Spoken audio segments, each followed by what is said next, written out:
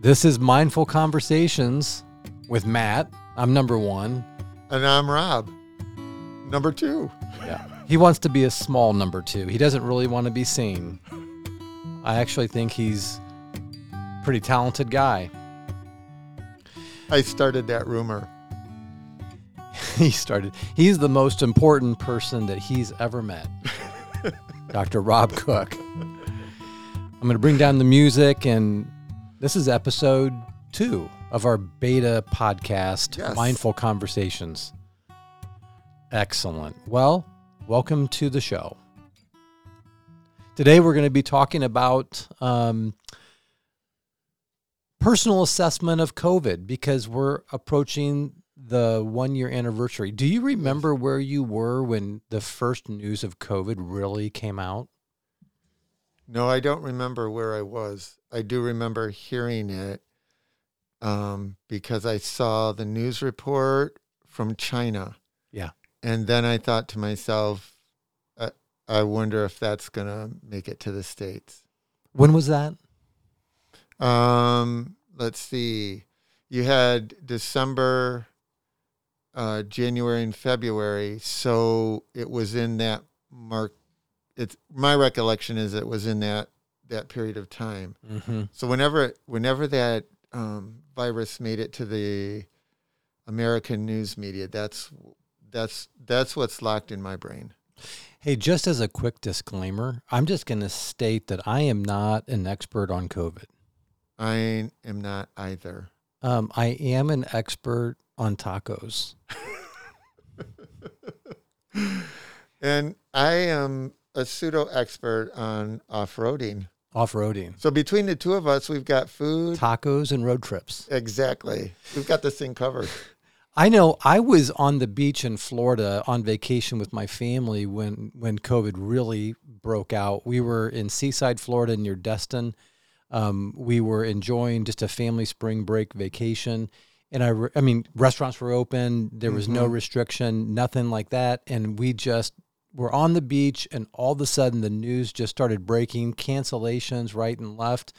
My daughter, who goes to the University of Georgia, got an email stating, hey, students, don't come back. Mm-hmm. My wife started getting work emails. Hey, we're going virtual. I mean, this literally unfolded while we were sitting on the beach, and we came home to Michigan to deal with a brand new reality. Yes. It was March of 2020. Yeah. A lot has happened. Yeah. A new reality has happened. A new reality. A new paradigm. You know, this hit local, it hit state, obviously around the country, around the world. This was a global thing, and I had never experienced something like this. No. I actually thought it would probably happen in my kids' or grandkids' generation or time. You did. You had a mindfulness for that possibility. I did. That was probably just influenced by some of the work that I've done in other countries. Yeah.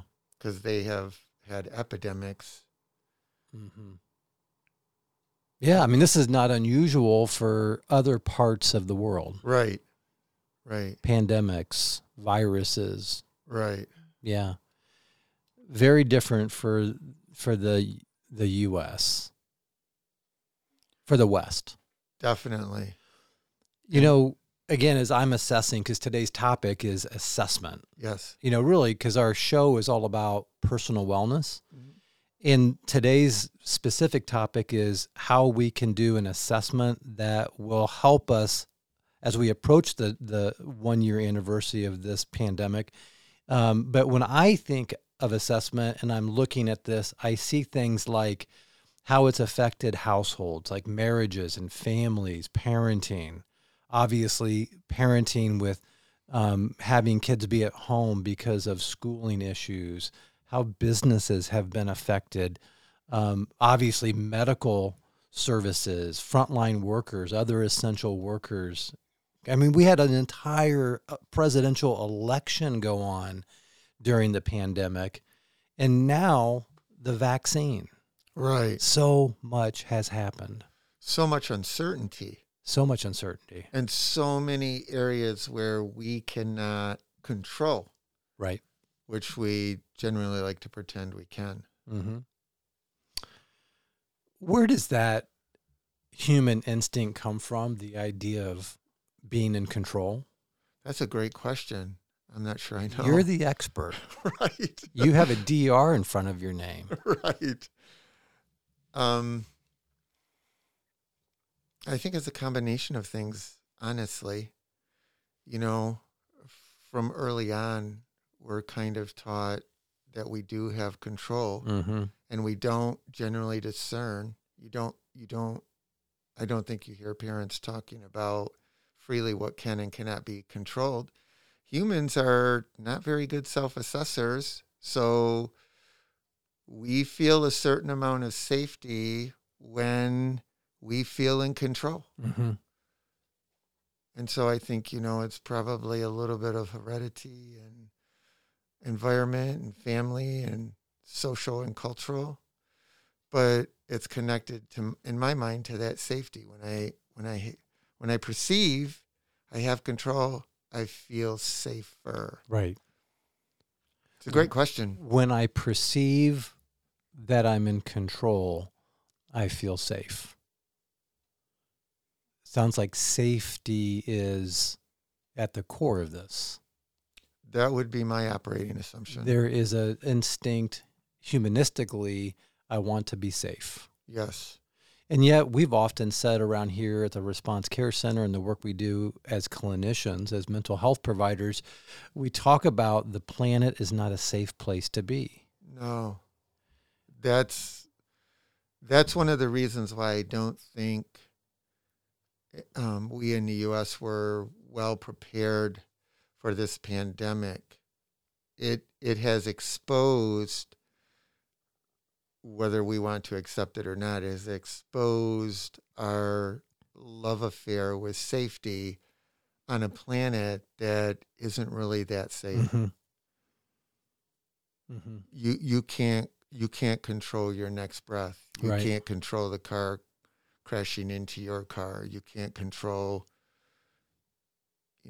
and it's not all or nothing. We do have some control, but identifying what we can authentically control versus what we can't. About 2 weeks ago, I shared this with you. My daughter Emma's dog, Aardman, a 2-year-old chocolate lab, he's a love fest. He's just the kindest dog you would ever want to be around. And inadvertently, he got near the road. The road that runs in front of our house is 45 miles an hour. People drive 50, 55, 60. And he was hit by an F-150, as I've told the story, and he survived miraculously without any broken bones, but he did have a laceration, on his left leg, and it got sewed up, it got bandaged, and then this past Monday, he went to the vet. Emma got the stitches out, and I was playing with him downstairs because he loves to chase the tennis ball. And after about 5 minutes of playing, I noticed his wound had reopened up, and I got so mad. Mm-hmm. Because I felt like I was doing something fun and I was just unconscious. And then all of a sudden I felt like his health was now compromised because of my choices. Mm-hmm. And I just noticed how I felt in the words I said that I can't repeat on radio about what happened to him. And thankfully he went back to the vet the next day and the doc said, hey, he's going to be okay. We're just going to let his skin heal, and it's healing. But I noticed that I was out of control, and what I did brought harm to him. One of the byproducts of a loss of safety is fear. Mm-hmm. And fear is one of the causal or tributaries to anger. Yeah, so you're saying the anger that I experienced was coming from fear? That's a potential that would fit.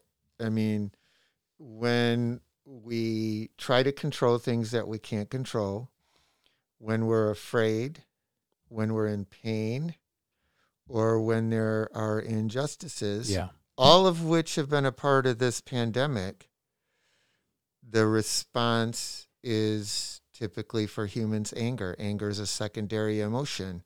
Those are the dynamics or the elements that contribute to anger. So it would make sense that if you felt like you did something to hurt Aardman, which is a dog you care about. Yeah, it was an accident. I mean, like there was nothing that I did that intentionally caused that Right. to happen. But I remembered, God, you idiot! Why did you do that? Like holding myself maybe responsible, and maybe I could have been more conscious. But really, maybe it's kind of like the buildup of, again, COVID fatigue or pandemic fatigue, when you have a moment of joy and then something happens that takes away your ability to control and you experience an accident. Mm-hmm. You know, I think the pandemic fatigue kind of sets us up for more accidents. Yeah. As emotion goes up, assessment goes down. Yeah. If I get tired, if I'm stressed, those do not lend themselves to accurate or the best case scenario for assessments. Right. Well, why don't we kind of turn the corner in our conversation today, being mindful of today's topic of this anniversary of this pandemic, and let's discuss the things that people can be aware of on a personal level regarding this long-term COVID. Like, what's been my role in my family, for example? How has my family been affected by my role in the family? That's an assessment question. Or how's my health? How's my overall well-being? Maybe a third option or question would be, how have I managed the stress in my life? Mm-hmm. Like, how have I really coped? And maybe more specifically, what kind of coping strategies have I employed? Maybe have they been healthy or have they been unhealthy? How have I adjusted? That might be a fourth question. How have I adjusted? Let's talk about those things. Where would you want to start? Well, let's start with our role. Okay. Maybe the role in family, our role at work. I mean, did our roles change? Well, I think it's a safe assumption to assume that the roles have radically changed. Mm-hmm. You know, moving from parent to educator because the schools have closed. Mm-hmm. Working in an office building to home. The boundaries became more difficult when you moved into the home. There's not a clear line of demarcation. You're working, you know, your brain doesn't make good distinctions to begin with, but now you're taking your work and transplanting it in the home. So the roles of work identity and professionalism has changed, depending upon your familiarity with technology. We've gone from depending, face to face to Zoom. So there would be a boatload of role changes. Families are thrown together for extended period of time. Mm-hmm. So you no longer have distance to rely on if for some reason the relationship is harder. Yeah.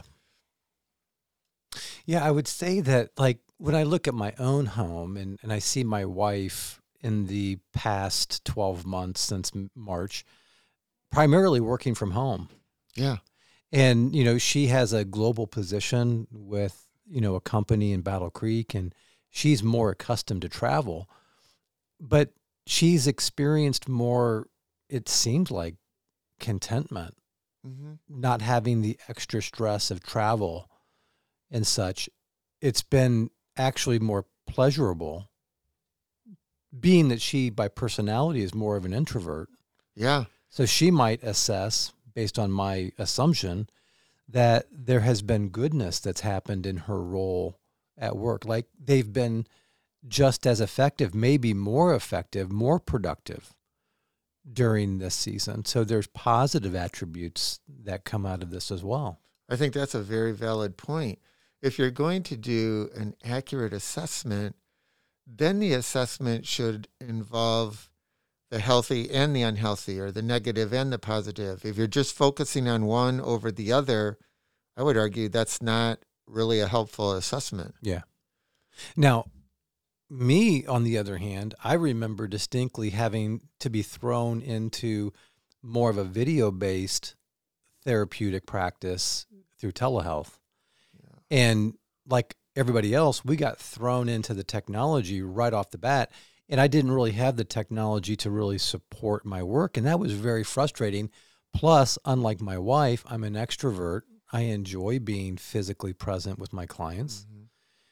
And I was really struggling Oh, yeah. to be in the game, having to be from home. Oh, totally.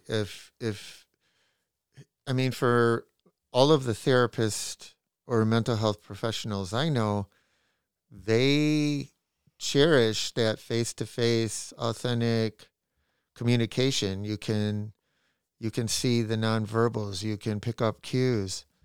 The other thing that was obvious, particularly in mental health, was the associations were not ready for telehealth. Right. And so they're scurrying around trying to figure out what the parameters are and best practices. And so in the midst of all of these role changes, you've got a lot of moving parts Yeah. that add stress. Which, I mean, let's use the word adaptability, Yeah.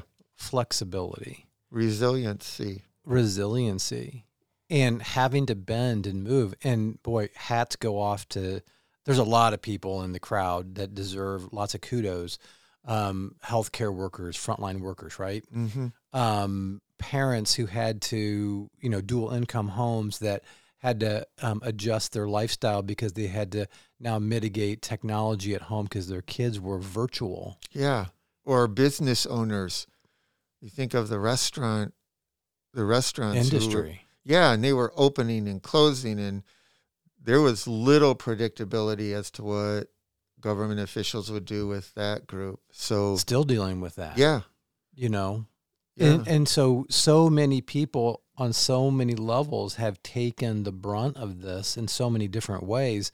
And so adaptability, sometimes economical, businesses are closing permanently. Yeah. Yeah. Because of this.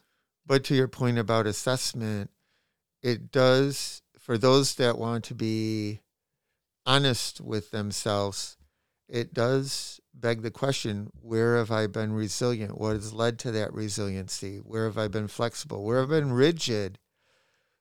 Because sometimes the rigidness is healthy, and other times it just breaks you. Okay, great point. What happens when you maybe reflect over this past 12 months and you recognize where you've broken? Yeah. Is it wrong to break? I don't think so. I don't know that some of that can be avoided given the context. Right. The greater question in my mind is, are you willing to heal, to learn, to grow from that? Maybe the breaking had little to do with you. Mm-hmm. It could have been circumstances beyond your control. Yeah. But knowing the answer to those questions theoretically helps you build resiliency. Yeah. So important. Let's talk for a moment about the kind of coping strategies that maybe have been employed, both healthy and unhealthy, to deal with stress. I mean, as we're doing this personal assessment, identifying the importance of personal wholeness or wellness. Yeah. It's good to be aware of when I am sliding in areas to find relief, but ultimately it could add more difficulty to my life, my wellness. That appears to be reflected in some of the literature and the research. Some of the numbers with increased alcohol consumption, people turning to other poor coping mechanisms, gambling. So, I'm with you. There are healthy and unhealthy coping mechanisms, and Well, some of that might be defined just by frequency. maybe not even, I mean, yes, true, all the things you listed, but then also absence, like I check out, Yes. gaming, Yeah. I thought, yeah, that's a good one binge too. watching, Yeah. like so fatigued that I check out, Totally. and maybe needed, but maybe abused. Yes. Because I think ultimately we're created for pleasure. We're created to experience goodness. And yet our body tricks us to thinking that we can go to certain sources to find that pleasure. Yeah. For example, the classic scenario, like I exercise, and the classic scenario of the battle in my mind, do I exercise, do I not exercise? And you know that if you exercise, when you get done, you're going to feel better. Right. But on the front side, there's this message that says, just stay on the couch and eat ice cream. Yeah. I would push back a little bit. I do think we're created for pleasure, but the prerequisite for pleasure is what people miss, and that's purpose. Mm-hmm. I would think, okay, I'm created. If I know my purpose, pleasure is going to be a part of that. Yes. Maybe it's a matter of semantics, maybe it isn't, but you're right. In terms of coping with the pandemic, you're going to cope. You increase the probability of coping with something as big and large as this in a healthy way if you are connecting that to your purpose. Mm-hmm. Does that make sense? Absolutely. So it's, I think those who have understood their purpose and have been flexible and given themselves permission to feel, to your point, the wide range of emotions. Mm-hmm. Those of us who have attempted to do that, you're developing a greater range, if you will, and with that comes an increased resiliency or flexibility or whatever you want to call it. Absolutely. Yeah. This is an ongoing process. The idea of human development through adversity, through times of joy and celebration, but also loss and grief. Yeah. There's so much that we can talk about. We don't have the time in this particular episode to talk about everything. But the focus I'm wanting to continue to come back to is personal assessment. Yeah. Are you taking time to really do the personal assessment needed? Now, as clinicians, as mental health providers, oftentimes we're able to sit with our client and do that assessment and to help them become more self-aware, right, of what their presenting issue is and how we can help them to work toward resolution. But the average person who may not seek help, where do they go to become more aware, more self-aware about their situation? That's a good question. The first thought that comes to my mind is trusted, safe friends or family. Right. Because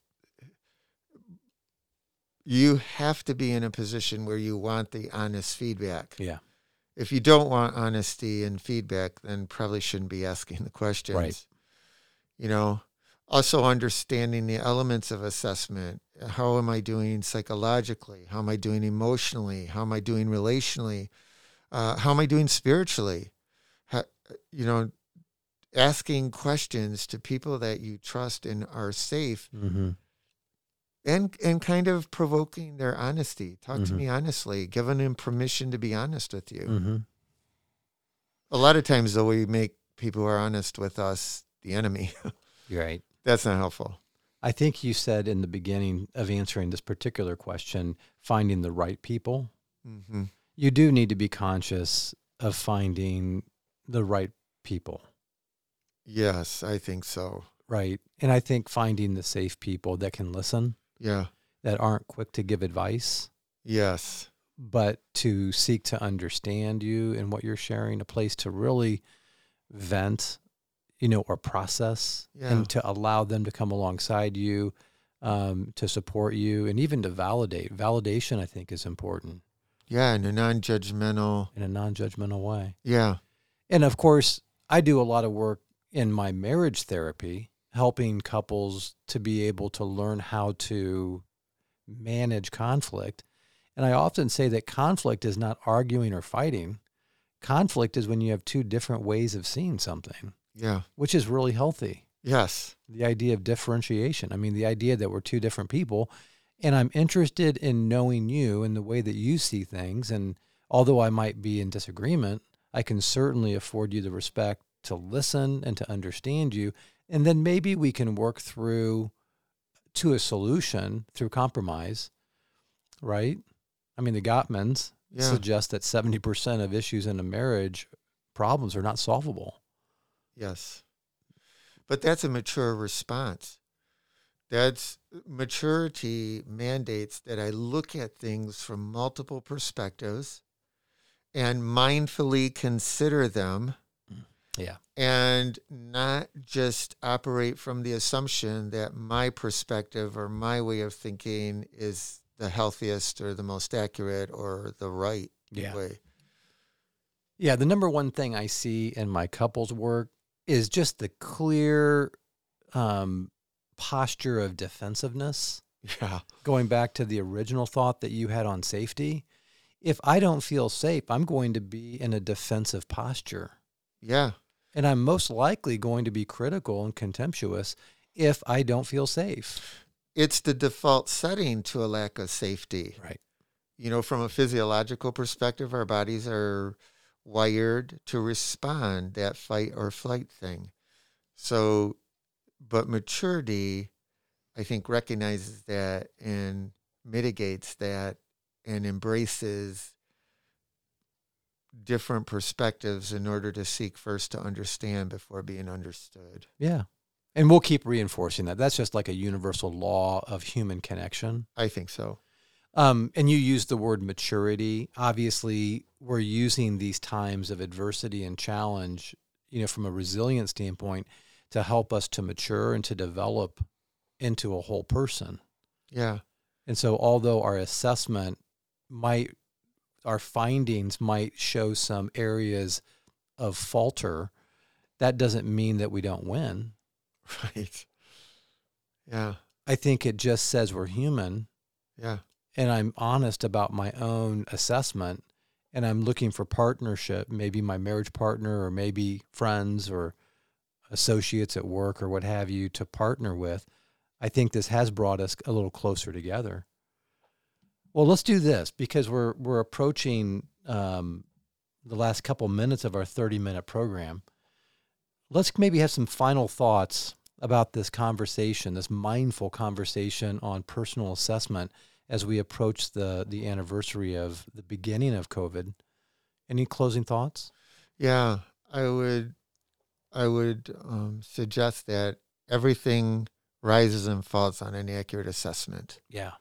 And so whatever assessment methodology or program that you're using, whether it be personal or professional or whatever, you want to make sure that you're getting good information. Mm-hmm. Because if you're not getting good information and you follow the lead of the assessment or the data that it reveals, Yes.